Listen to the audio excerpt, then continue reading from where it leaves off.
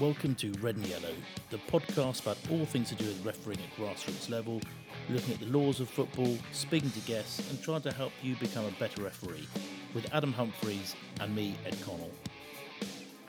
Hello, it's Adam here, and I just wanted to get in on this episode of Red or Yellow to say a couple of things. Firstly, please send us your questions. You can send them on Instagram, you can send them via email, any which way you want. All the links are in the show notes, and we absolutely love answering listener questions because that is what's going to help you become a better referee, and that is what this podcast is all about. Added to that, please hit subscribe and follow the podcast in your little podcast app, and that way our meandering chats will magically appear on your phone whenever we have a new episode to release. And just one more thing, just a reminder that all views expressed in this podcast are indeed that of myself, Adam Humphreys, and not that of Football Queensland. And now the legal stuff's out of the way, let's crack on with the show. Hello, Edward. Good evening, Adam. How are you? Well, it's morning for me. The sun is coming up and it's getting in my eyes a little bit. But yeah, it's lovely. I'm well, thank you. Yourself? I'm good. Yeah, I'm not too bad, thank you. I'm, as always, when we record on a Friday night, a little bit tired. It's been another busy, long week, and it's It's like coming up for 9 o'clock in the UK. What time is it there? Coming up for 6 a.m. Yeah, so I'm not sure who's got the worst end of the deal here. I woke up at 4:30. I think I can win that. At least you can drink wine. I can't. Was that prep for the podcast? Always, mate. I always do my homework.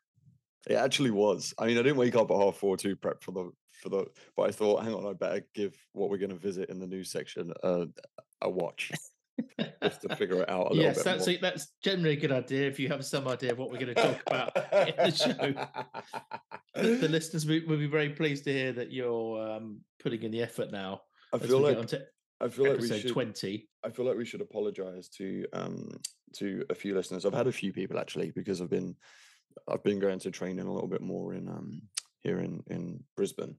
Not that I can really run at the moment. My feet are still really bad, but yeah, and they're all asking me, when's the next episode coming out? When's the next episode coming out? I know. I feel very bad. Well, it's because you keep jet setting. You've been on holiday again, Edward. It must be about your 10th holiday this year. Do you know what? It's terrible. I took my parents away because my mum's not been very well. I took my parents away for a few days to sort of try and cheer them up. And as soon as anything went on Instagram, I was then besieged with the usual messages, which is, do you ever work?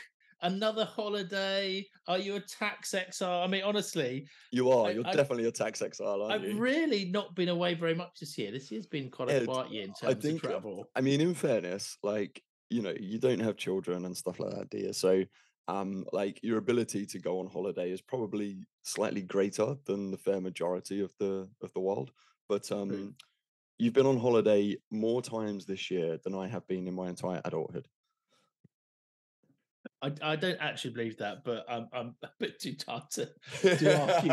But having said that, I'm off to Fiji next week. So yeah, well, exactly, for your honeymoon. So that's all right. That'll be very nice.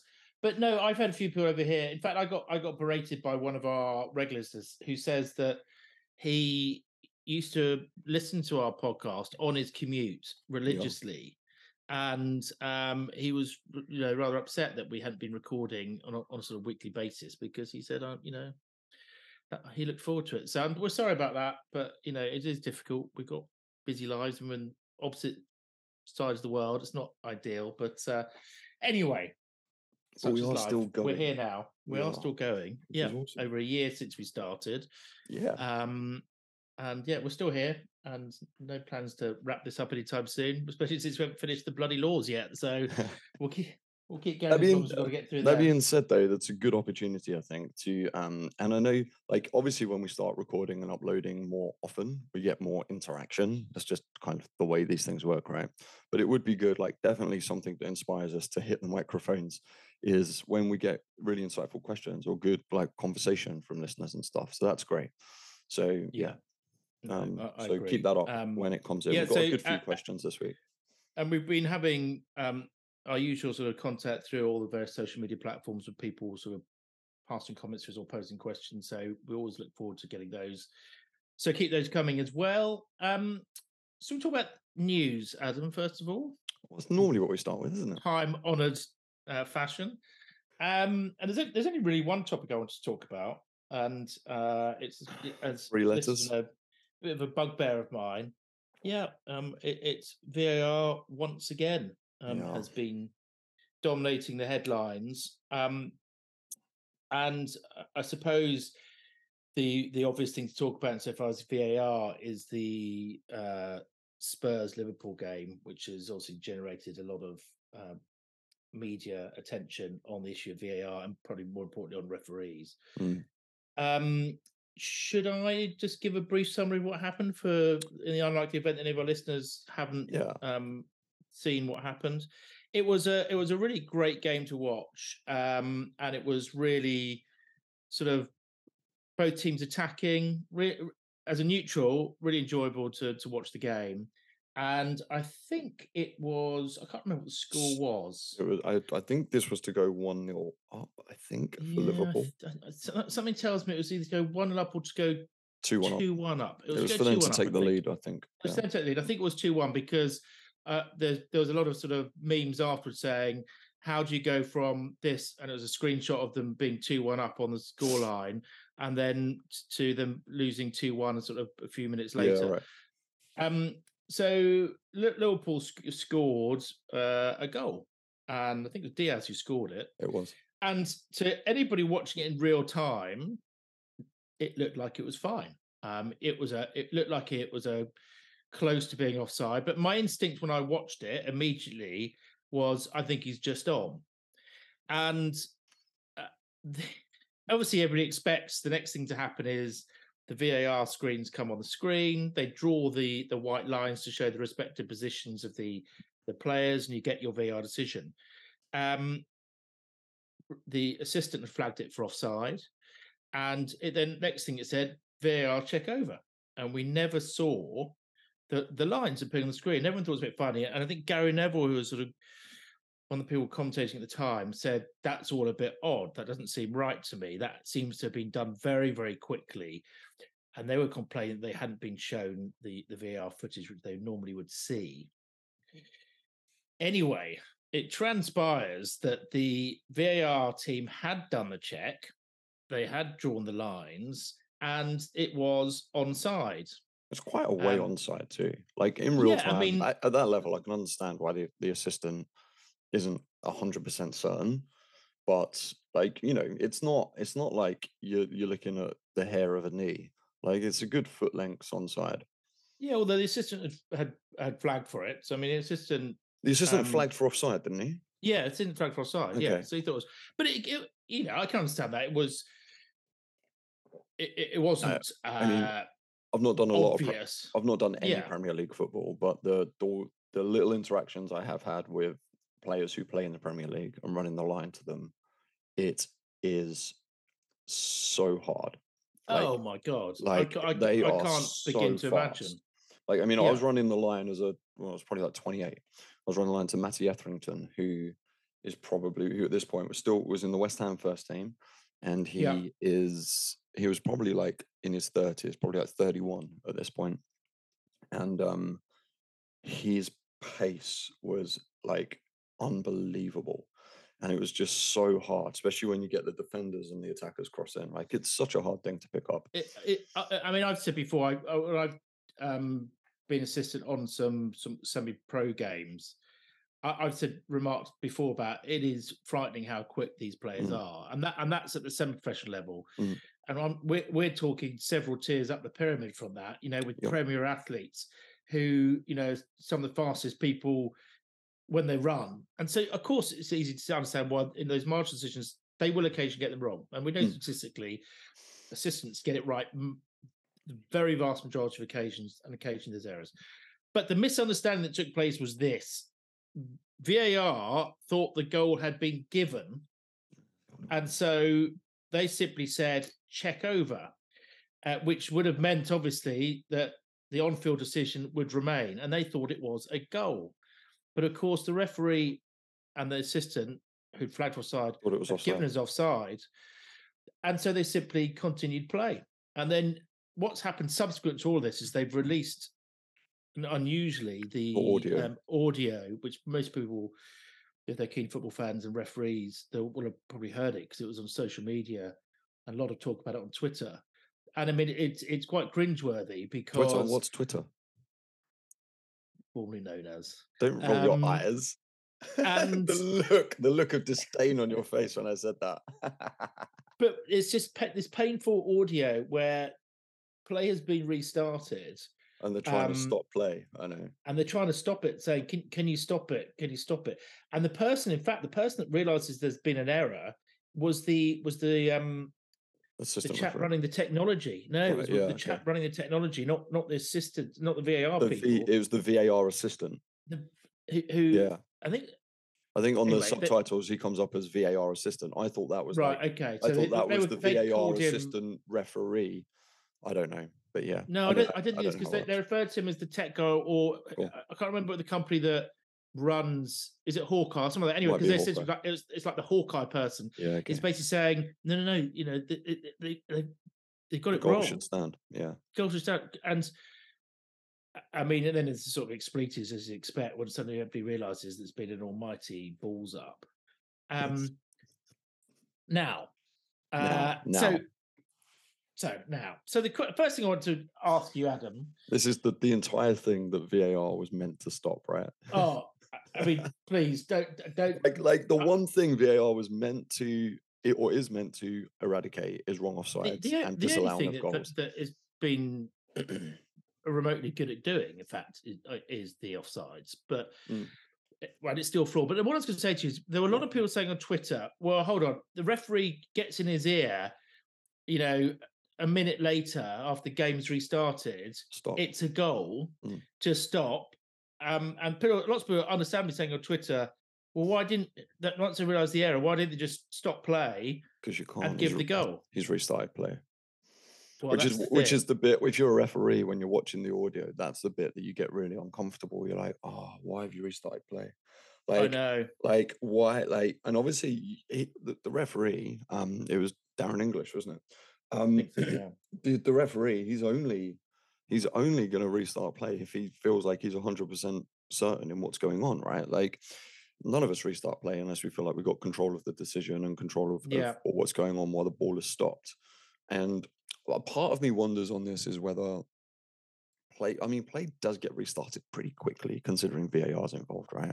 And I wonder if they were also trying to put a bit of pressure on to like speed the game up a little bit still during VAR stuff, and whether that's kind of just led to a little bit of, you know, like, and the thing is in refereeing, you only need a very small window of indecision or a very small window of a moment for an error like this to become cataclysmic. Like, you know, like it's probably, the thing is in terms of the game, he's probably had a really good game, other than this one moment and this one tiny decision where you've got four brains trying to tell one brain what to do. Well, interesting. I'm not sure everybody would actually agree that he had a good game because, of course, I haven't watched it. He gave a red card. The VAR asked him to go to the screen to look at the replay of a challenge, which he'd initially given a yellow for. And he then saw the footage and gave the red. And just to explain that, what had happened is one of the Liverpool players had gone in and put their foot on the ball, but their foot had slipped off, right? So he obviously wasn't going in foot up to hurt anybody. He'd gone to put his foot on the ball, and it slides off and goes into the ankle or the shin. And what's interesting is when the referee's asked to go over and to look at the screen, they've got it on pause at the point beyond the slip, right? So the first image the referee gets is there's a foot. They don't get the context in someone's shin, right? And I think it's very difficult, having seen that initial image, which on anybody's view, if you show that to anybody, I would probably say 99% of people would say that's a red. Yeah.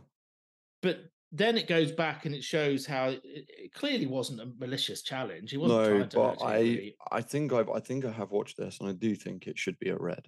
Like, I think whenever someone's slipping over the ball, whether he slipped or not, when you're making that kind of contact on the shin of an opponent, it's it's an excessive force challenge, intent or not. Like, you can't judge intent, whether it's deliberate or not. Like, he's got a lot of force going into another player, slipped or otherwise. I don't think there was a lot of force went into it. That's the problem. Right. But okay. anyway, but I didn't say that because No. you were just sort of saying about whether the referee had a good game. Yeah. Okay.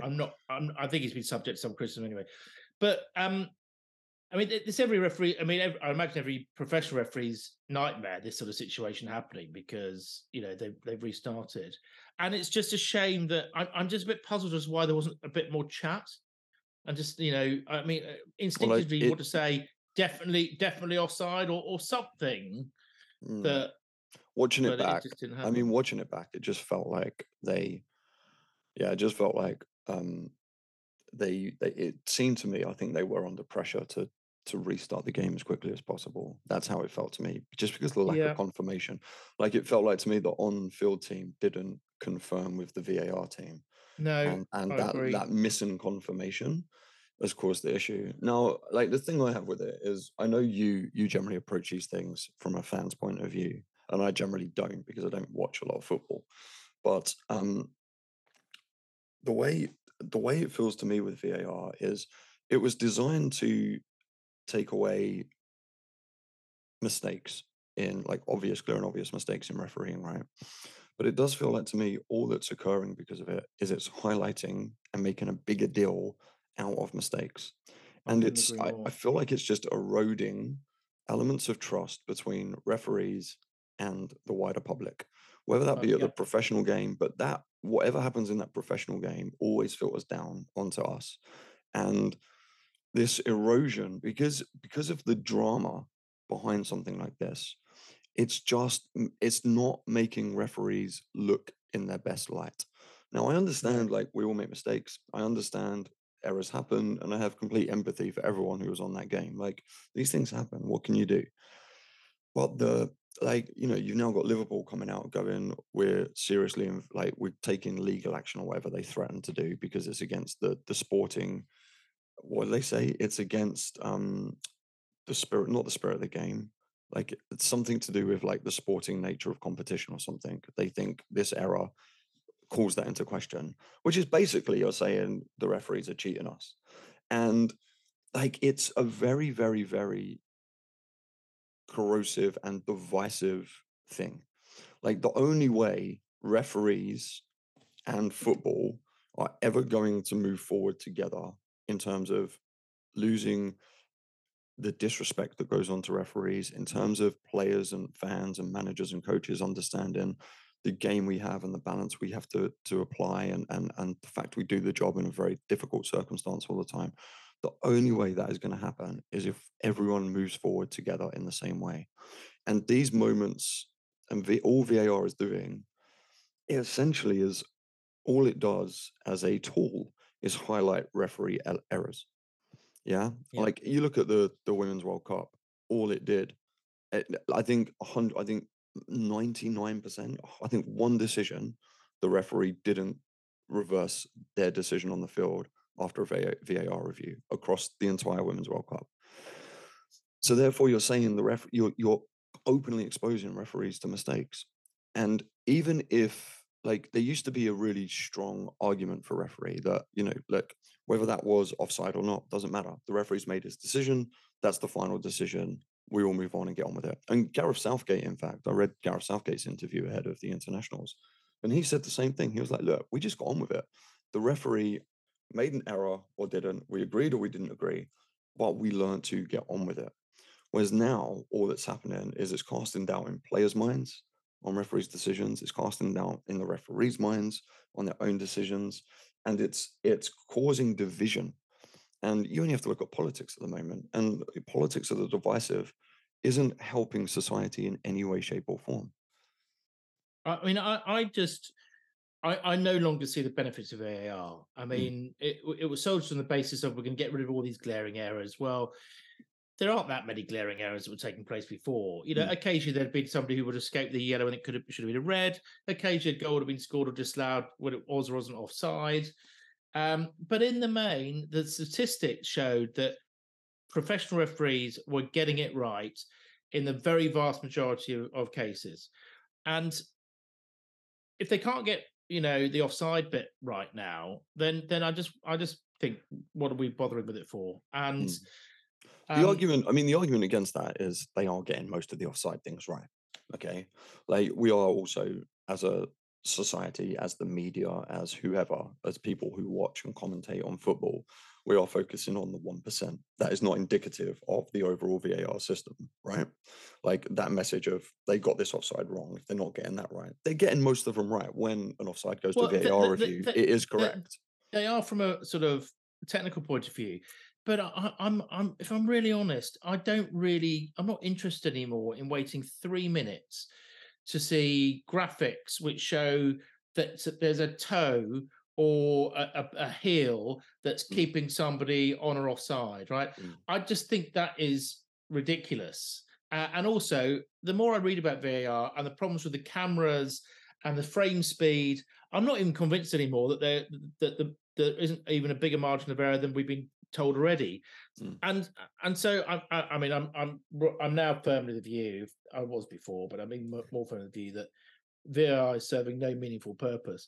What's interesting is that I think the Premier League rejected the proposal that they introduced the automatic offside in the Premier League this season. So, as you know, in the Champions League, it's an automatic VAR thing. That's why we get those lovely graphics where you show you the images, the people, and it comes up pretty much straight away, right? And that was at play. I don't know whether you saw the Champions League game the other night between PSG and Newcastle. That it genuinely looked like an offside for one of Newcastle's goals, but that graphic comes up and it obviously wasn't. And we elected not to introduce that this season. I don't know why, whether it was a question about whether everybody had the sufficient technology for it or not. But it seems to me that's the only point in having it. If you're going to have it, it's going to be quick. We're going to get the graphics so that everybody can understand. But if we're not going to get that, then I'm afraid I just don't think we should be having it. And I think if we are keeping VAR, and I know I've said this before, but I think we need to hear the audio. But we just need to hear the audio. What's going on? I don't like the situation whereby when they make an almighty balls up, silence, don't you? Yeah. They decide, we're going to exceptionally release the audio for this particular occasion. Just be transparent about it. I keep saying it. Professional rugby is such a joy to watch because as a spectator, you understand everything that's going on. It's just so transparent. What have they got to hide in having these discussions? Yep. But also the thing that's come out of it, which I'm most troubled about from a refereeing perspective, is obviously because Liverpool have made their complaints about it, and we all know they got it wrong. The Premier League refereeing body have said that English won't now referee any other games for Liverpool this season, right? I have a huge problem with that because it wasn't really his fault. Well, it's not. It wasn't. I mean, okay, it was on his watch. He was the referee in the middle. It is his fault ultimately because he's in charge of the game. But the point is, if we get to a stage where if clubs start complaining and there's been a clear and obvious error, are we then going to say, actually, yes, that referee won't referee for that team anymore this season? I know, because I think that does two things. I think it undermines confidence in referees because it gives the impression that. Yep. You're having to stop them refereeing a particular team because there's a bias involved. It undermines us gives completely. It also gives clubs the power to start trying to dictate who the referee is going to be. Yeah, and I also think it's a dangerous path to walk down. As soon as you start allowing or making decisions about, that referee made an almighty mistake against that team, we won't have him referee for that team again this season. I mean, I'm being deadly serious in saying we haven't got millions of referees. You're going to come to a situation whereby you won't have an official to go in the middle because they'll be, barred from refereeing certain clubs. I'm really disappointed in their decision to do that because I think it basically it's almost an acceptance that there was motive in what he did. In fairness, we don't know whether the referee might have said, "Can you keep me away from Liverpool for the rest of the season as well?" Because I've done that, not for an entire season.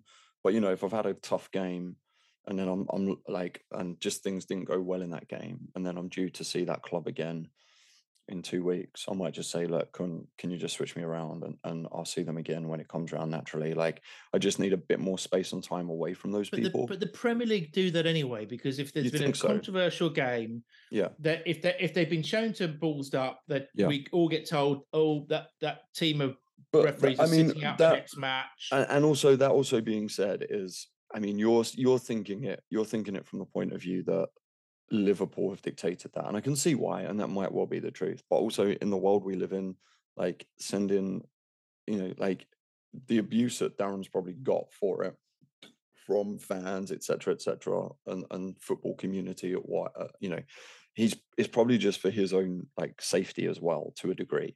And I have empathy with that.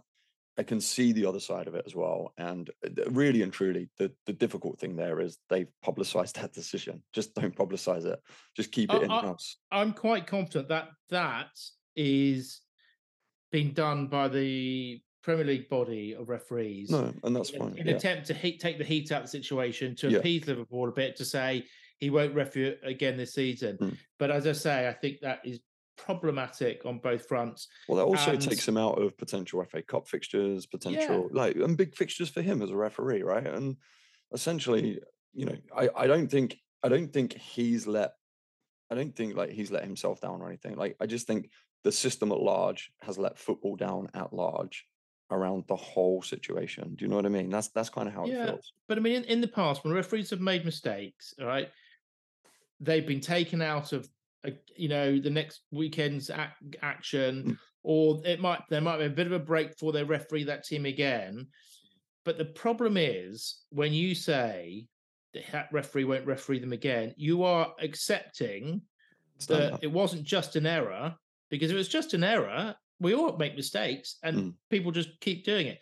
But when you acknowledge and say, no, he won't referee you again, you're almost acknowledging that there was something more to it than just doing a simple mistake. And I think that's very dangerous precedent to set from, is it PGMOL or whatever they're called? But the Professional Games of Match Officials.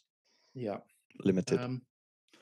So once again, VAR providing lots of talking point and nothing really positive to be said about it. I mean, shall we move on to something positive? Because, I mean, it's been a while since we had an epic Ed rant, but I did enjoy that. It's got to be said. I sent you those. Like, do you remember UEFA asked elite Swedish referee Glenn Nyberg to share some advice for officials who are just starting out? Should we quickly run through those? Yeah, let's run through those. So, like, I saw this on a Facebook page, I think. And it was on a Facebook page, because I think you and I both follow lots of sort of referee groups on Facebook. Too many now. Too many. I didn't even know this world existed. I'm getting a bit tired of it. But it's nice, because we found a lot of listeners that way. So that's good. And they do send us nice messages, which is also good. So they just asked him 5 things, like, for advice for officials who are just starting out. And you know what? Even if you're not starting. Who was the chap they asked again? It was UEFA elite Swedish referee Glenn Nyberg. Right, there we go. I actually don't think this is just for people who are starting out, to be honest. I think these would be useful, I can agree no matter who you are. So number one, what do you think number one was, Ed? Without looking. Oh, he's looked. Well, just spoiling the game. I'm not a bloody magician. Hold on. So they asked a Premier League referee for his 5 points of advice, and I'm meant to guess what was number one. Bloody hell. I mean, this is not nice. To be fair, you do this to me every single week. Yes, when it comes to unfair, hard fact. No, it's not. Not someone's individual perceptions as to what's the most important things about being a referee. Crikey. Well, I can tell you, Adam, that his first point was love what you do. Yeah. Do you love refereeing? Do I love refereeing? I don't think I do love refereeing. That's probably a terrible thing to say when his first point is love what you do. and this whole podcast is about encouraging referees. And there we go. Thanks for joining in for this week's episode, and we'll see you next week. It's been a fun year, but Ed's just killed the podcast, everybody. No, because if I loved refereeing, right, I'd be pursuing my sort of career up the refereeing ladder. I'd be doing more of it. But I think the reason you don't do that is because just how, like, how against it you are politically. Does that make sense? No, what do you mean? Well, you quite openly stated how much you dislike the FA. Oh yeah, no, I have real issues with the FA, but I mean those are long standing, they're not just refereeing related. But Right, okay. no, I think I really enjoy refereeing. Okay, because obviously if I didn't really enjoy it, I wouldn't do it, right? Yeah, okay. But I love it. but I don't love it. You And don't love it as much as you love me. obviously, that goes without saying. I mean, Are the you fact blushing? Are you blushing, Ed? the fact you finally got married. I mean, I'm still only just come to terms with it now. Is But that no, why? Is so that why we've not recorded much recently? Have you been yes, we've not been heartbroken? returning your messages. I think it's just better to have a clean break for a while. Yeah, I think if you want to be, I think if you want to have a career as a referee, and I don't want to have a career as a referee, that's the distinction. Yeah. If you want to have a career as a referee, I think you do need to love it because you're not going to retire on the amount of money you make from refereeing. You get a lot of grief and abuse. It it can be tough, and I think if you're going to do it, you do need to love it. I mean, you presumably do love refereeing.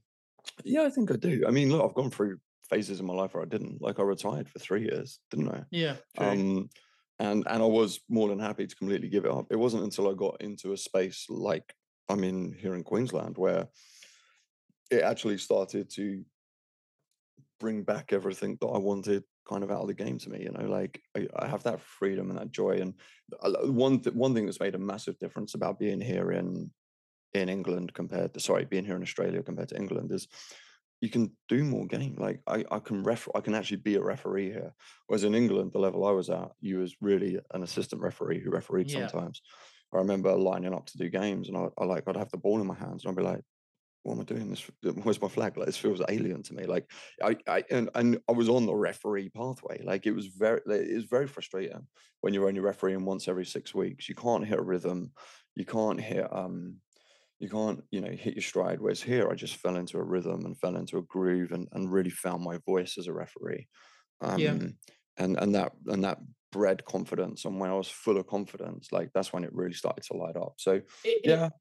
I think that is important though, because you are right to a certain extent when you say that I have political difficulty. And actually, whilst you were just talking, I was sort of mulling it over, and you are right about that, because I think actually I would have liked to progress up the refereeing ladder. I'm not Mm, saying I had any great aspirations, but I would have liked to have done. But my experience of dealing with officials from the FA, I'm afraid, has very much damaged my relationship with them. yeah. And the idea that I would to pursue and advance my career as a referee, I would be In entirely in the service to them. hands of Yeah. people who I'm afraid to say I have big issues with them. And I'll say it again. I've said it many times before. There is a fundamental problem insofar as dealing with issues of diversity within Mm, the FA, and it is a still, despite efforts being made over years, it's still an ongoing problem. mm, And I do not like the fact that it is predominantly a hierarchy of old white males who are mm, governing the game of football. I have mm, issues with that. mm. And so, yeah, I think that has impacted upon whether I wanted to pursue a career in refereeing, I which is a appreciate that. shame, really. Yeah, Glenn just says passion's the biggest thing as a referee.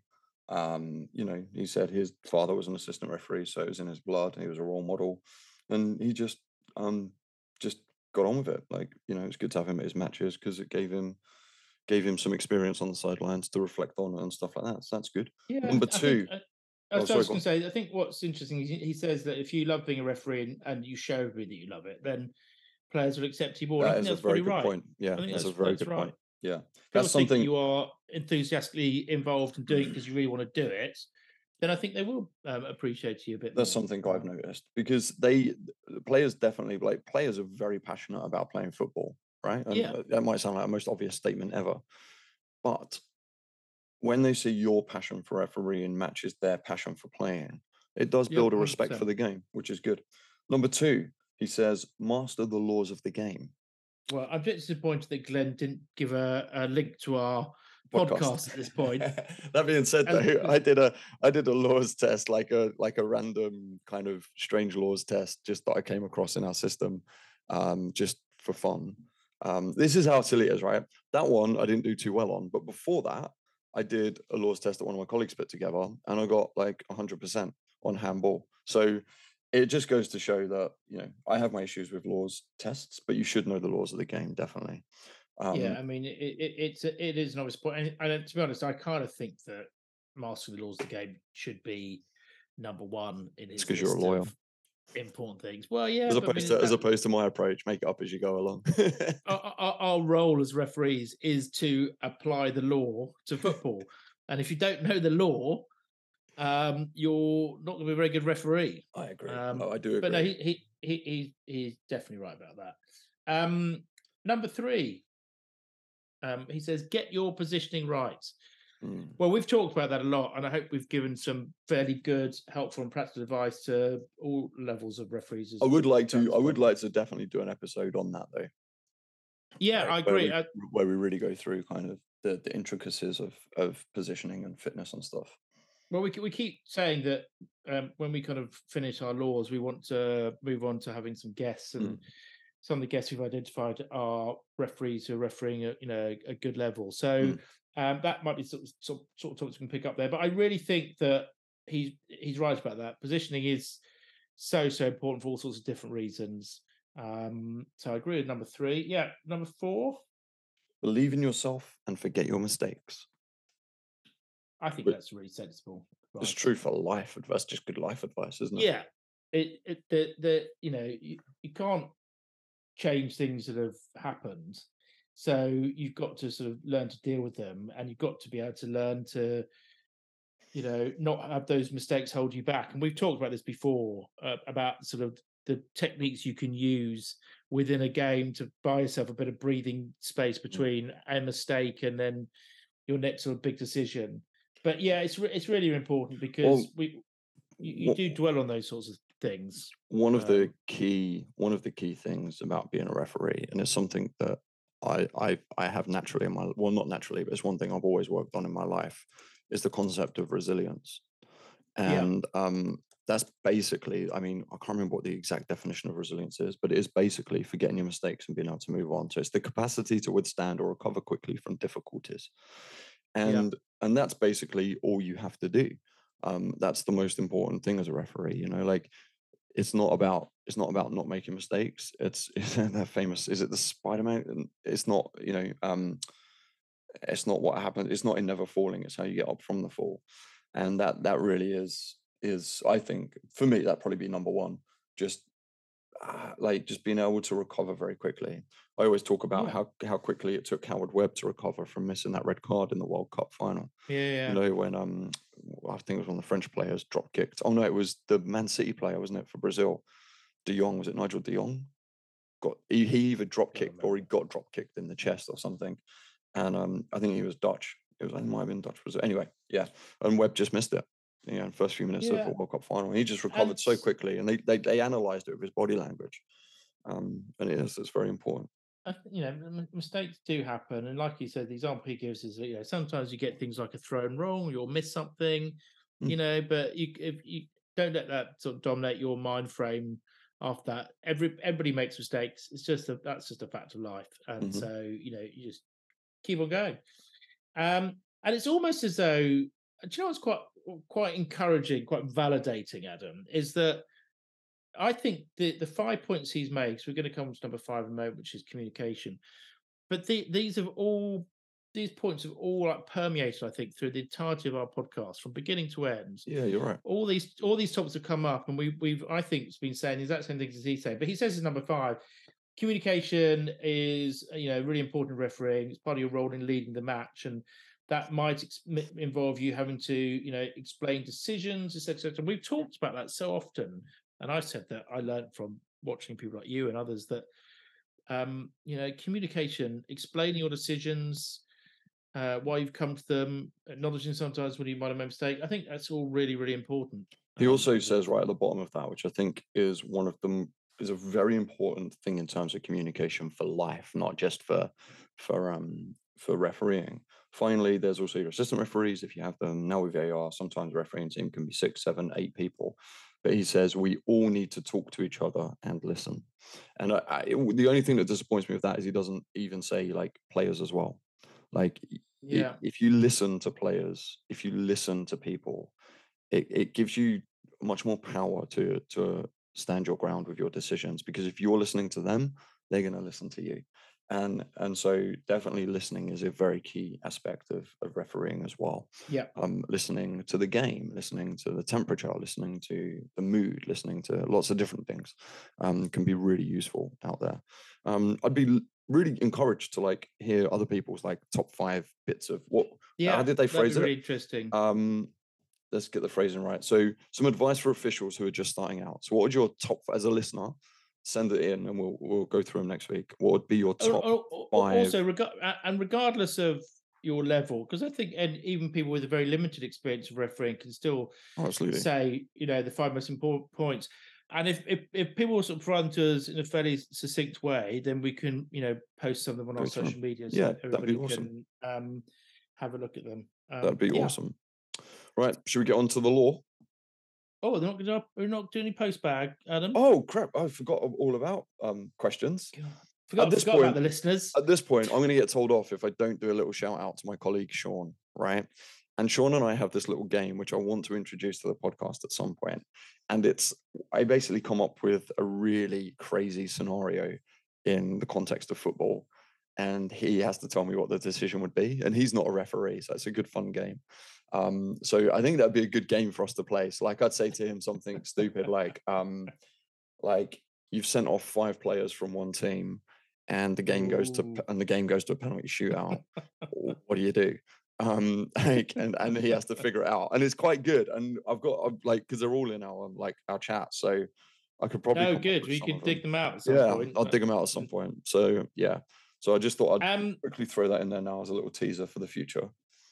Can we pick up on the question we had in the last episode from Brody Simpson, who you'll remember was talking about, whether referees should take pride in giving out yellow cards. Yeah. And I kind of sort of very quickly dismissed that and said, of course you shouldn't. How ridiculous. And Brody, bless him, is now no longer listening to the podcast. Oh, well, there goes another one. No, Brody messages after the podcast and said, I just want to clear up some thoughts. 100% agree with what you and Ed were saying, but can I rephrase the question? Should referees glorify handing out cards, e.g. showing photos of them doing so? Well, I think we kind of answered the first part of that. Should they glorify handing out cards? And I made my position very, very clear. You did. Now, sharing photographs of you handing out yellow cards is a slightly different topic. I mean, can I just point out this podcast is called Red or Yellow? It's literally about the cards of the game. I mean, I don't have a problem if a referee on social media, for example, has as one of their profile pics them brandishing a yellow or red card, right? There's nothing wrong with that. It's the classic pose of a referee. It's the thing that most people think about when they think about referees. I don't think it'd be advisable to post a picture relating to a game that's only just occurred, because I think that's just likely to irritate and inflame people. If they see that you are sort of gloating about the fact you gave a yellow card to somebody. So I think that my answer is, if it's just a picture of you brandishing a card and it doesn't show the players or doesn't relate to a recent game, then I don't think it's any issue with that at all. I'd be very careful about posting pictures that maybe people have given you, they took of you handing out cards in a match, because I'm just not sure what I'm not sure what you'd achieve by doing that, other than probably just irritate the people that were involved in the game. Yeah. No, I'm inclined to agree. I think it also depends on like the caption. Like if you're showing it and then you're like, oh, I'm so glad I nailed this player, he was being a dick the whole game or something, like you're obviously going to be in trouble there, right? Like I'm just going through my social media right now and looking at some images of me refereeing, and there's some where I look like a real angry man out there. Do you know what I mean? And yeah, like, that's part. I don't think there's a problem with that. No, with pictures of you refereeing. I just think, like, I think it depends. Like, firstly, the most important thing on this is, if like, because a lot of like youngsters, a lot of school kids, they referee their friends and stuff like that, right? Now, if you're going to share a photo of you brandishing a red card to someone who there's a potential that that photo might get back to that person very quickly, the second, like within a day or two of you posting it or whatever, I'd probably say that's not wise. So your comment about give some space and time between the two incidents is probably a good thing, between the game and the rest of it. So just let temperatures flare down and things calm down a little bit. But yeah, I mean, I think, you know, it does depend on the caption. If you're going, oh look, here I am out refereeing, really enjoyed this game, it was a good game and stuff, like that's fine. Like as long as you're being objective about it and you're not subjecting opinion on people, I think it's fine. Yeah, cool. No, I agree with that. So thank you, Brody. And clarify that. What other ones do you pick out for us to have a look at this week, Adam? Oh, this is a very good question, and it's always so difficult a situation. So Dan McIver, hey Dan, hope you're well. Thanks for listening. Asked us, at a grassroots level, how quickly should I whistle for an offside offence? Should it be as soon as pass is played if the player is in an offside position, or wait and see if the player that was offside does touch the ball next? Confused, as obviously now modern day top level ARs leave the flag until really late. Yeah, I mean, I think personally, I think this is a fairly easy one to answer. I think you do wait until the player has touched the ball before you do anything, because we've all had that nightmare scenario where you've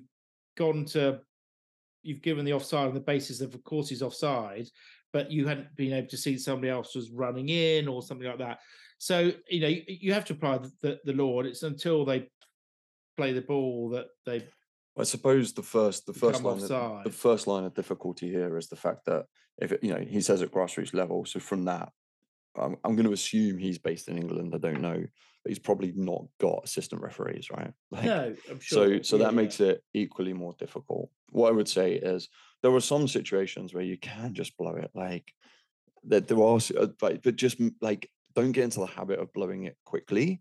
Like make sure you get into the habit of looking around, and if there is literally just one attacker running towards the ball that's rolling towards the corner and he was in an offside position, then I think there's nothing wrong with you blowing that there. Because in those kinds of really obvious situations, it just frustrates everyone, especially like your local league players, because they ain't fit enough to do that, right?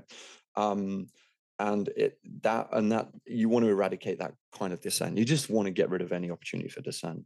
But generally, like I would suggest as well, you have a proper, good, clear look around. Absolutely. And then also when people complain that you go, why didn't you blow that quicker? Like, obviously we all saw it. I was just checking, I was looking around, like I was making sure that nothing else was going to happen. It gives you a way out there. It's always difficult, like, because technically someone's not in an offside position until they become active. So it's not necessarily whether they've touched the ball. The touching of the ball is like your exact safety net, right? That's why it's in there, because that's your safety net. Once they've touched the ball, they're clearly active.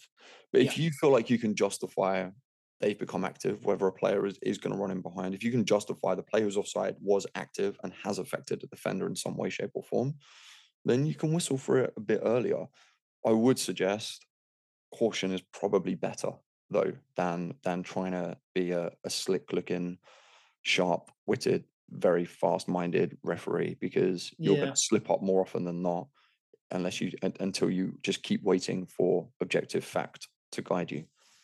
Yeah, I think that's all spot on. I think that's spot on. I mean, I think you're right in saying that, there are some glaring obvious situations whereby it would be ridiculous to wait until they became active, because they're the only player that's going to get to the ball and it's a clear offside position. It's interesting. You sort of said, most grassroots referees wouldn't have assistants. I'm not sure assistants at grassroots actually make the job of the referee when it comes to offsides any better, because not if they're like club assistants. Like when I say an assistant referee, I mean a neutral. Oh, you mean like an actual referee, a qualified referee. I'm not talking about club. Like I'm not assistants. I'm not talking disaster. about. They are. They're an absolute because disaster. They don't understand the laws, and they will, of course. This is why it's hugely problematic. They will put the flag up for offside, right? before the players become active. I know. Because they misunderstand, and so everybody suddenly stops. Yep. And so it actually makes your job even worse. But haven't we discussed this before? Like when I was doing that in the UK, I would make it very clear to the captains, and I would make sure the captains made it I very do clear that in every game, that Adam, my and whistle still determines offside. happens. Yeah, of course it does, because It players still happens. are players. And and sometimes I'm even having to shout out that the player's onside, so everybody can hear me overruling the assistant. Because the problem is at grassroots, everybody just suddenly stops as soon as some random substitute puts their high vis bib up to flag for somebody being offside. Everybody suddenly stops, and then suddenly somebody else runs through, and But it's just that's the good thing. Like I mean, that I say that's a good thing. Like proactive refereeing, right? Play. Like you just keep shouting when that happens. Yeah. Go onside. Like I do it even when I've got comms professional assistants, Yeah. and I'm doing like the third tier of football in Queensland. Like I'm screaming, play. Do not, like, even if the players think it's offside and it's not, I am telling them it is not offside as loud as I can. Because that definitely just helps manage situations like that. And then you hope one defender listens to you. Yeah. And that's all you really can do. So, I mean, I'm very vocal, especially if I'm overruling somebody who's plainly, not in line with the last player, the last defender, and they sort of flagged and they've got it completely wrong, and I'm shouting out, onside, play on.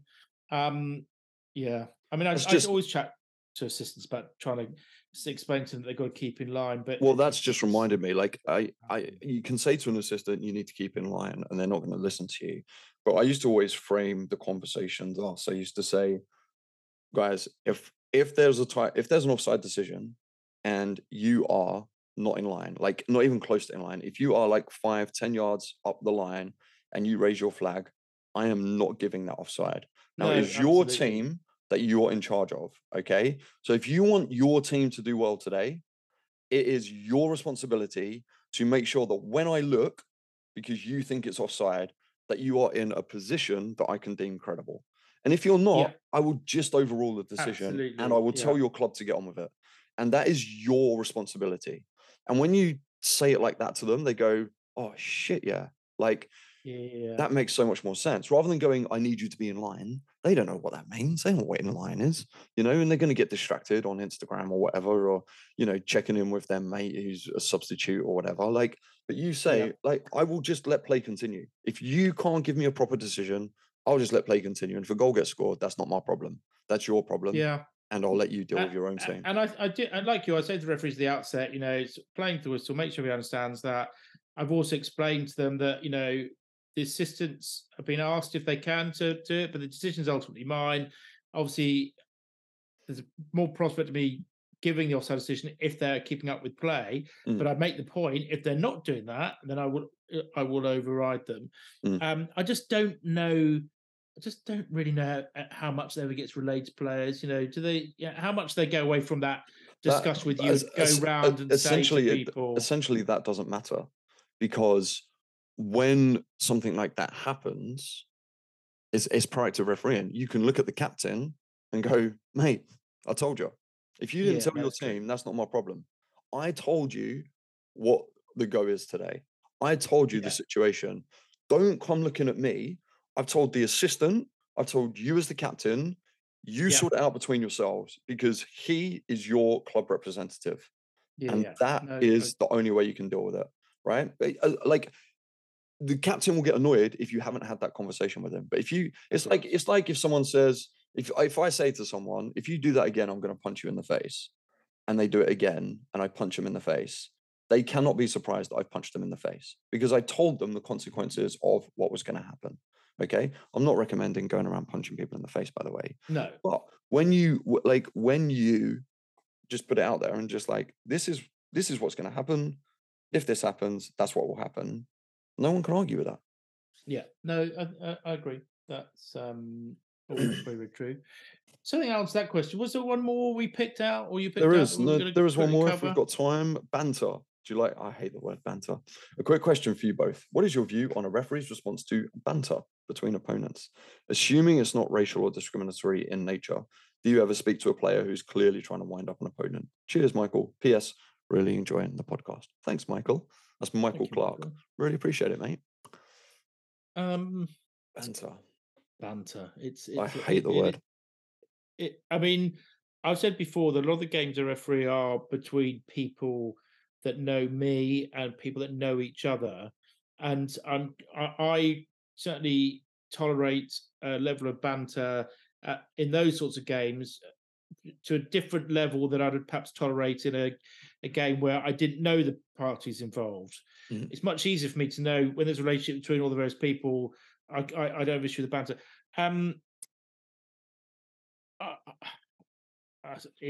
It's difficult. I think that you've got to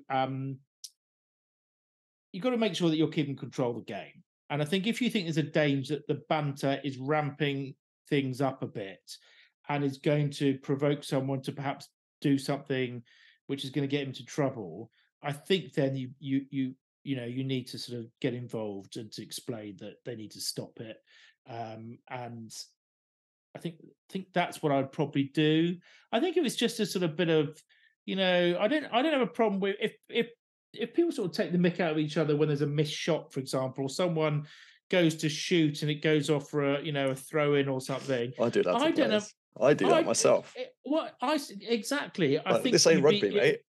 It would be. You wouldn't be human if in moments of, as lawyers would say, in moments of levity, if you didn't sort of say something's funny and call out what it was, it'd be a bit odd. Yeah. And so I think that that's all fine. But I just think you've got to be careful about it because it can very easily go from banter into winding people up that then turns into aggressive challenges, retaliate. I mean, so I think if you get a sense that is happening, I think you'd be sensible and duty bound to kind of get involved and have a chat to people. I think my general instinct is if I hear it and I see it, and I see it more than once between the same two players, I will probably get in and just be like, guys, come on, let's just leave it alone now.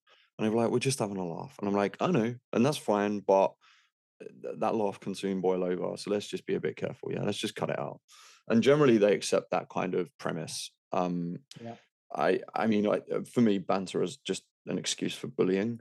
But I don't think that's what this context is. And essentially, if someone's more focused on winding up another player, then that team's going to lose anyway because they're not focused on playing football, so they're only causing their own problem.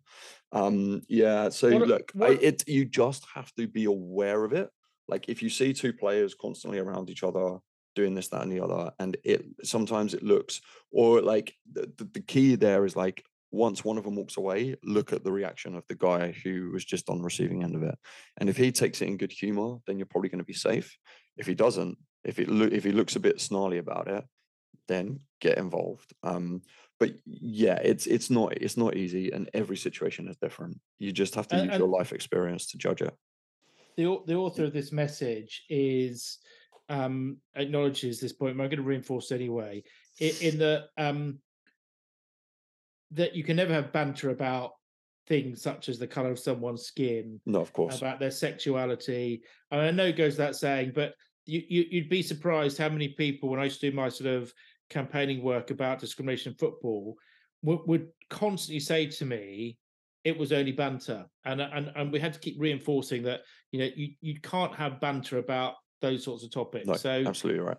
If it is those sort of things, then you absolutely need to get involved. There's also a fine line. There's also a fine line between banter and mocking, and a lot of what I see on the football pitch is a player mocking another player as opposed to actually having a friendly joke with him. Yeah. And that's very easy to see that difference on. And if someone is mocking someone, you need to stop that immediately because that's going to inflate, like that's going to flare up tempers, and you just can't have that on the football field. Yeah. So you have to be very aware of mocking and of not sporting behaviour either. So you're duty bound to get involved at that point. Yeah, I suppose. But I think you are. But I think also you could misread that yourself as a referee, as a person, as a human. You could misread a mock for a bit of banter. Like, I can see where you might just not quite get the judgment right in that situation. So you do need to be quite sensitive to that. Yep, good point. There we go. Thank you for Very that good question. Yeah, okay. I think we'll. That's probably enough for the postbag for this evening, because we haven't done any law yet. No, and we need to get through the penalty kick. Over an hour into our podcast, so well, I quite like the fact we're doing less uploads but bumper editions. I quite like that. I also like the fact that we seem to do less about the law, more talking about people's problems and issues, and helping people and current topics, which I think is more interesting. Because have you got anything you need to get off your chest, Ed? Is that why you're bringing that up? But it's just ultimately, if people need to know what the law is, they can go to the laws of football. They don't need to come to our podcast for it. Of course. I mean, we occasionally provide a bit of explanation and hopefully some insight, but yeah, I mean, I'd like to think that the rest of the stuff we talk about is as important, if not more important, than the actual laws themselves. Absolutely agree. Yeah, so let's go to law 14. number 14. 14. Well, in case anybody didn't know, it begins by telling us a penalty kick is awarded if a player commits a direct free kick offence inside their penalty area or off the field as part of play, as outlined in laws 12 and 13. And a goal may be scored directly from a penalty kick. So essentially, a penalty kick is a free kick in the penalty area. Yeah. Direct free kick in the penalty area. Procedure. Ball must be stationary on the penalty mark. The player taking the kick must be clearly identified. Wait, it does say the goalposts, crossbar, and goal net must not be moving. Yeah, I mean, I skipped over. What if it's a windy day? I mean, what is that there? That's wonderful, isn't it? That's just so wonderful. I mean, but again, you could put that in a laws test, right? The net is moving. The net ripples due to the wind. Is a penalty kick allowed to be taken? And in law, it's not allowed to be taken. Anyway, let's move on.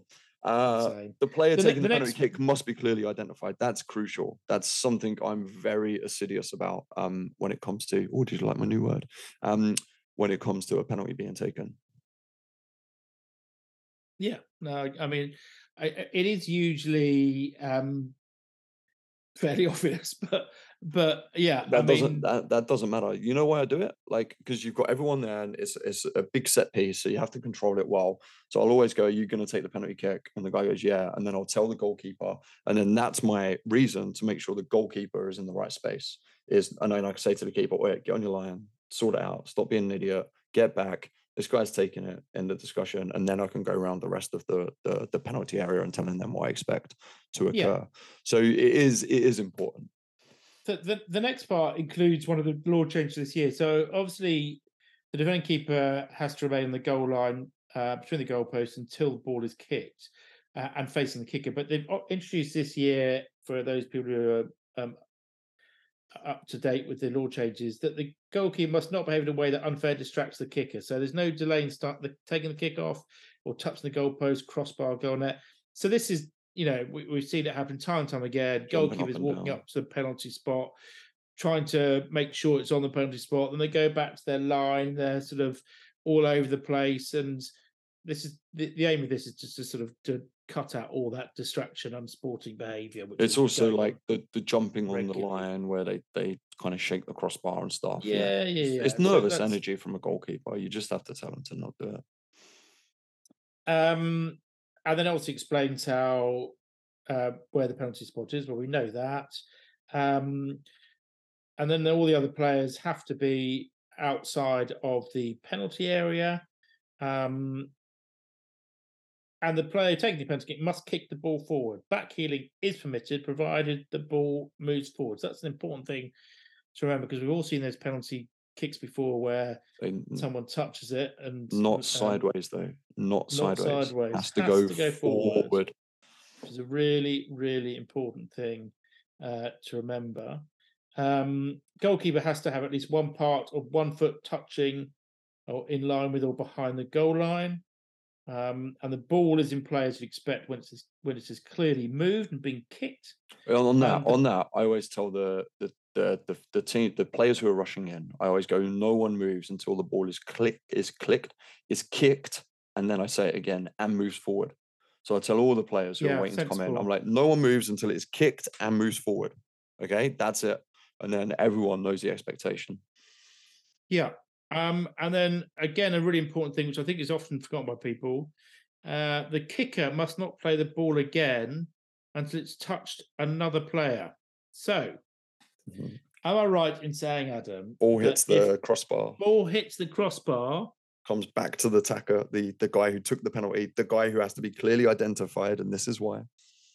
Is not a goal if they then put it in the net, correct? Right. But if the goalkeeper saves it, then it has touched another player, and then the kicker can kick the ball again. Correct. And I reinforce that because I've seen that happen a few times. Yep, it does happen. And people just don't appreciate that's one of the laws. Nope. So that's really worth remembering. And it makes sense, right? Because if you just break it down, you can't have a player who takes a free kick touch the ball twice before it's touched another player. It's exactly the same rule. The only issue in this is the ball bounces off of crossbars and posts in this situation, which doesn't happen at a free kick. So that's why that's in there. The next bit, Adam, was touched upon by us. Do you remember there was an incident where VAR gave a penalty after the referee had blowed up for time, and we were debating as to how long should the referee allow play to continue? Because you remember I said, well, if time was finished and VAR then says it should be a penalty, as soon as that penalty kick was taken, he should have blown up. Anyway, it says here, additional time is allowed for a penalty kick to be taken and completed at the end of each half of the match or extra time. When additional time is allowed, the penalty kick is completed when, after the kick has been taken, the ball stops moving, goes out of play, is played by any player, including the kicker, other than the defending goalkeeper, or the referee stops play for an offence by the kicker or the kicker's team. And if a defending team player, including the goalkeeper, commits offence and the penalty is missed, saved. But isn't that basically saying kind of anything? So literally, as soon as anything happens, or even if the ball stops moving, if a goal isn't scored from a penalty, it's over. And what was interesting, the referee didn't do that on that occasion because he let. Do you remember it kind of? Yeah, I do. Had an opportunity to go out and come back in again, and I was sort of saying, what a disaster if that had gone in on that second phase of play after the penalty had been missed. And so it's just not safe refereeing. Yeah. No, the referee should have blown up before then. So that's the first part. The next bit is entitled Offences and Sanctions. And this is one of those situations where they give a whole host of different examples of what you do and what happens in certain situations. So can I just say also in part 3 of this, there's a summary table that sums this up really well. So if you're listening to it and going, what was that? Just go to Law 14, Section 3, and the summary table kind of just surmises all of this together. I kind of don't really see why they put Section 2 in. Because the summary table is really effective, isn't it? So straightforward and concise that you can see immediately, what the situation is. And it's sort of, I kind of don't really follow as to why, when they've got that really concise, clear table, that they have to set out in word form all the different scenarios. So I don't think we need to go through all of these, but let's give an example. So if before the ball is in play, one of the following occurs, let's just take an example of what it says about if the goalkeeper offends, right? If the ball enters the goal, a goal is awarded. Well, that kind of makes sense. Yeah. If the ball misses the goal or rebounds on the crossbar goalpost, the kick is only retaken if the goalkeeper's offence clearly impacted on the kicker. So I mean, that's niche. I mean, that is not obvious, is it? Because you would think infringement, retake, but it's not quite that clear. When a penalty, like with penalties, it's just an opportunity to be sensible, right? Like you don't want to end up in these niche situations in law. So essentially, I tell my assistants, and I always forget to tell them during during the pre-match. So I'm telling them if a penalty occurs in the game, I'm like saying on my comms, like if he misses this, there is no way, shape, or form that we are having a retake. Okay, if he misses it, because essentially, if a player can't hit the target from 12 yards, what are you doing? Right. Yeah, I know you said this before. Yeah. So like, and if the goalkeeper is doing something that is so obviously going to impact the person taking the penalty, you're going to interfere and deal with that anyway. You're going to get involved because it's going to be so bloody egregious as it is. So I think you can. You're full of big words this evening, mate, Adam. I'm on form, I know, this morning. It's great. Oh, so essentially, look, you can just control these situations so much better than the law kind of suggests you need to, right? This is kind of written law for a referee who just isn't being very practically minded out there sometimes, you know. I think your approach is spot on, really. But just to complete this part as an example, if the ball is prevented from entering the goal by the goalkeeper's actions, then you do have the kick retake, and I suppose that is common sense from what you've just been saying. And then where the goalkeeper's offence results in kick being retaken, the goalkeeper is warned for the first offence, cautioned for any subsequent offence. So they get this sort of one warning before. That would be coming off the line. Yeah, coming off the line. Yeah. Or, you know, holding on to the crossbar or something as you're... Anyway, but... Yes. Dangling. Yeah. I don't think anybody's going to benefit from us going through the rest of it. Going through the rest, because I think it's all quite straightforward. It does say here, though, if after the penalty kick has been taken, the kicker touches the ball again before it has touched another player, an indirect free kick is awarded. So you stop play, indirect free kick, because it's a double touch offence. There is no, there is no difficulty with the nominated penalty taker touching the ball forward and another player coming in and kicking the ball into the net. Have we seen examples that happen? Provided they didn't move before the ball was kicked and clearly moves forward. They didn't come. They weren't within the area when the ball was kicked, and the ball goes forward. Do you remember from the World Cup in Qatar, like all the images of Argentina like running, like how they froze it and everyone was running on before the ball had clearly been kicked and moved forward and stuff like generally, I'd say, look, a penalty, you just don't want like stupid situations like that. If it gets nudged forward and a second player is running in to kick the ball into the goal, I would argue you have a much stronger case for encroachment than you do allowing that goal to stand. So if it was me, I'd probably go, there's like, you encroached, you moved before the ball went in, like before the ball was kicked. And like, because it's one of those situations in football, isn't it, where you look at it, you go, it just doesn't feel right, you know? Yeah. And I think, you know, the team who scored the goal will accept encroachment a lot more than the team who conceded the goal will accept it wasn't encroachment. Do you know what I mean? So I think that's probably better. You don't want to get into those kinds of arguments with players. I agree with that. So summary table I think is really helpful. Just looking at the table, it says illegal fainting. We didn't cover that, did we? But that's quite important as well. Where's that on it? You're not allowed to completely stop your momentum, are you? Yeah, it says a player of both team fainting to kick the ball once the kicker has completed the run up. Fainting in the run up is permitted. So it's permitted, but you have to keep moving. I believe you do. I just can't see it written in there. Can you? I can't see it written in there, but my understanding is you can faint and sort of move direction, but it has to be a continuing movement. That's my understanding. I can't see where that is, as you'd expect it to be in this penalty section.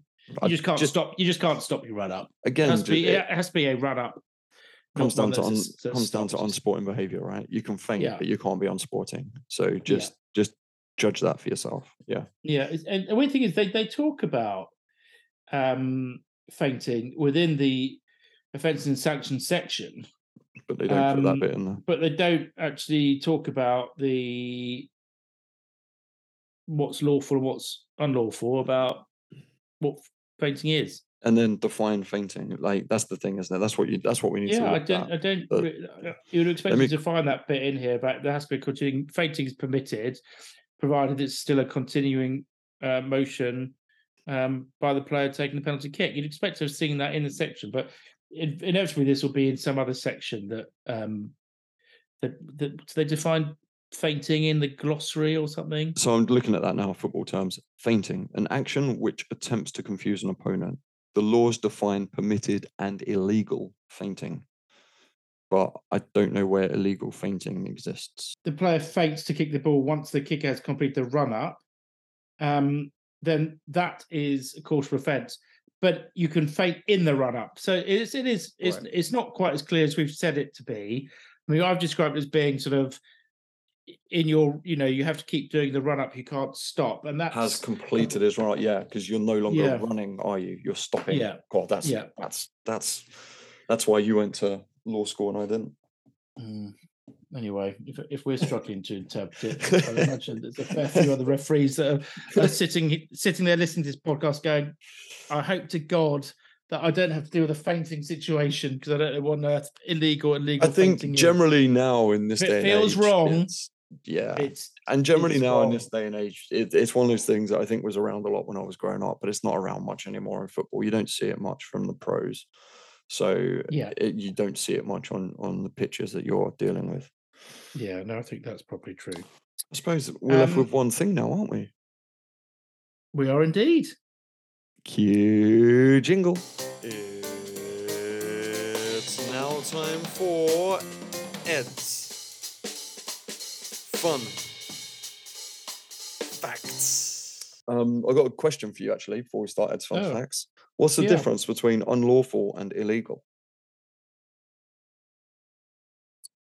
I don't think there is a difference. Oh, there is.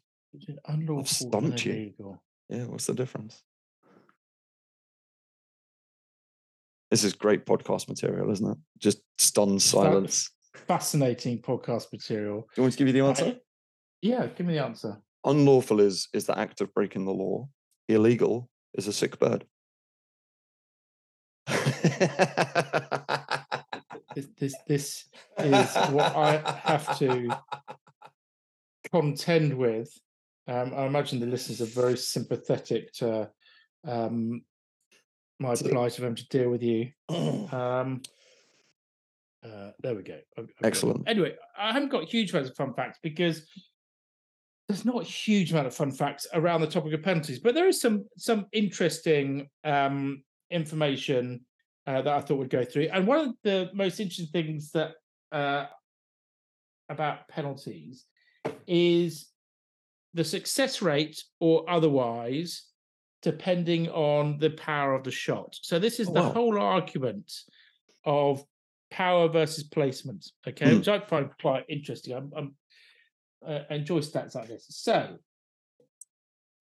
this is a research that was done into analysis of 129 penalties that were taken during various World Cup finals and finals of the UEFA Champions League. Okay, so it's not across every game of football, but it's a fairly good, pretty good level.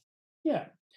Now, they analysed the success rate of penalties where the power of the shot is 50% power, 75% power, and 100% power. How do they define that? Well, percentage? I mean, I think it's probably basing on things like speed and things like that. So somebody top speed. That's different for every player.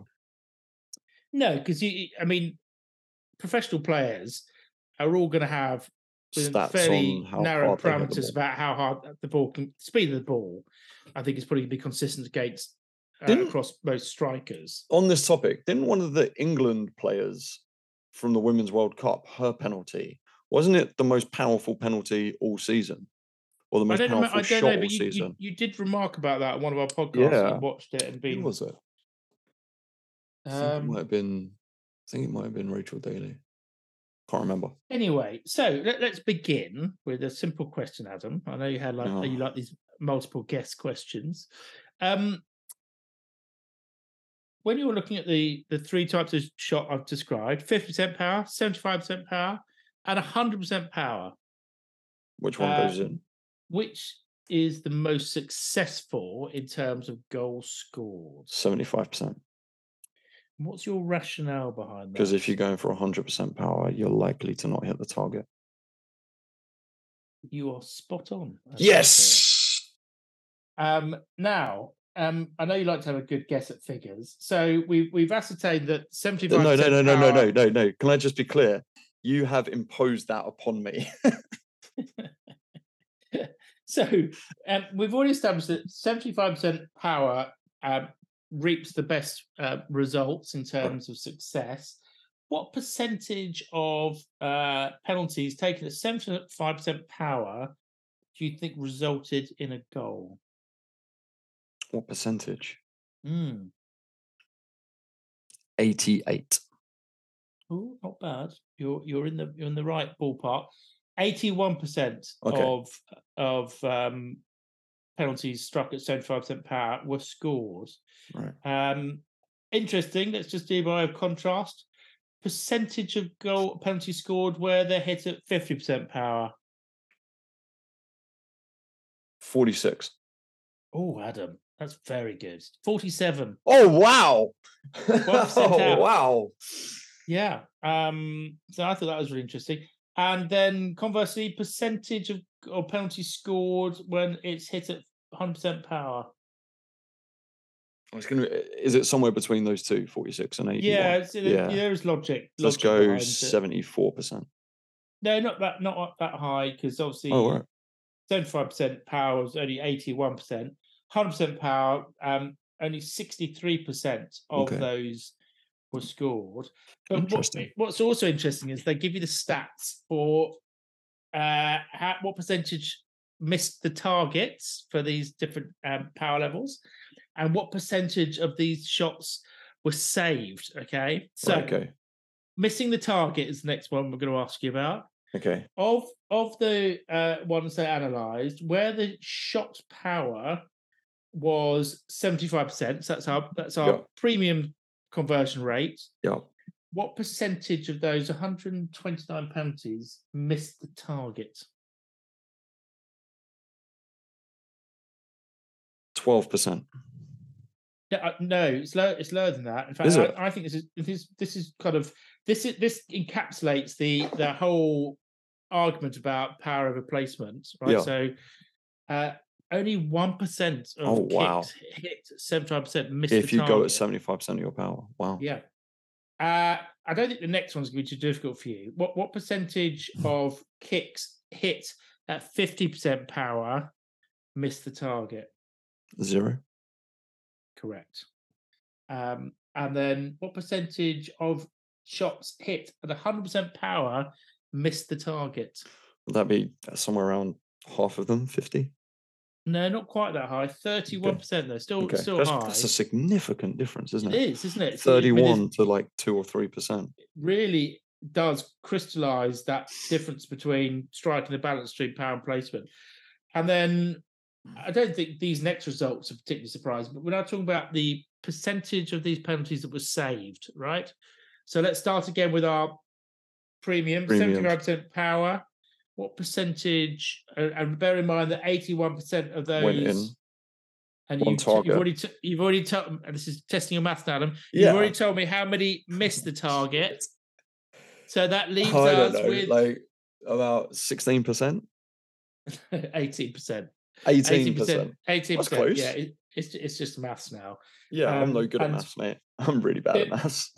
50% of when people use 50% power, over half of them are saved, 53%. Yeah. And then when it's 100%, as you might expect, only 7% of them are saved, but there's a high percentage of people missing the target. So you know what I think of most in this discussion? What's that? Golf. You ever played golf? Yes, I've played golf. Yeah. And it's the same, isn't it? In golf, like if you try and hit a ball 100%, like you are definitely not being accurate. But if and you get so much more bang for your buck when you just don't just swing willy-nilly and you just take a little bit of pace off you just get much better results. Yeah, and it's a spot on analogy because, of course, and the second you try and slow it down so much that you kind of overthink what you do with your swing, it goes wrong again. It goes wrong again. So it's just that kind of balance between bit of rhythm, not trying too hard, not trying too little. That's very interesting. More. Yes, I thought you might enjoy that. I enjoyed that one. That's good. I'll do a couple more for you, and I'll maybe say some for another rainy day. But they did an analysis on World Cup since 1982 about how often is each penalty in the World Cup shootout scored. Okay, so what percentage of the first penalty kicks in the World Cups do you think are scored? 86%. It's not quite that high, but it's still high. 73% of. Well, you think most teams would put their best player? Well, this is the point that the statistics show, is that the first penalty kickers are generally the best. Are generally the best because you put your best people forward. Do you think that the percentage of the second penalty kicks, so the opposing team's first penalty, higher or lower? It's like play your cards right. I bet that's lower because the pressure's increased. Do you know what? That would be the logical thing, wouldn't it? But it's higher, is it? It's higher. It's really? Higher. So therefore, it's better to go second in a penalty shootout. Better to go second in a penalty shootout. But then, when you look at the overall stats, stats of a penalty shootout, generally the team that goes first wins because that's why they introduced the ABBA format, wasn't it? Yeah, correct. Yeah, you're spot on about that. And in fact, the analysis they did showed that 11 of the last 15 penalty shootouts were won by the team taking the first penalty shootout if they successfully convert that first penalty. Right. So it's amazing how important the psychology of that first penalty going in. And then, like, what's the percentage of the first penalty being scored to the fifth penalty being scored? Well, it's funny you should ask that, Adam, because I have at my think it's almost as though I've teed you up for this, which I promised everybody I hadn't done. But it's interesting. So the data suggests that teams put their three most confident penalty takers first in the penalty shootouts because it's better to have a goal. It's better to have a goal. Both sides in previous World Cup shootouts have a success rate above 73%. So the first three are all 73% or higher. So the range between 73 and 77%.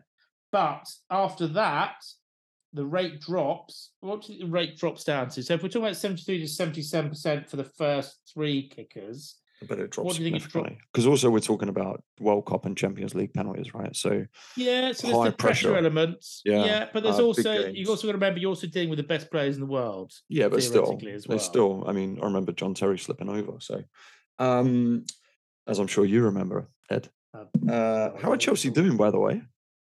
We've got a young, dynamic team that are gelling under an excellent new manager. They're doing. We won this week. Congratulations! Congratulations! A nice local and more derby. Importantly, inherent in winning is we actually scored 2 goals, which, bearing in mind we scored 1 goal in the whole of September, is a good thing. So, are you doing better or worse than Brighton and Hove Albion? Oh, at this stage of the season, it's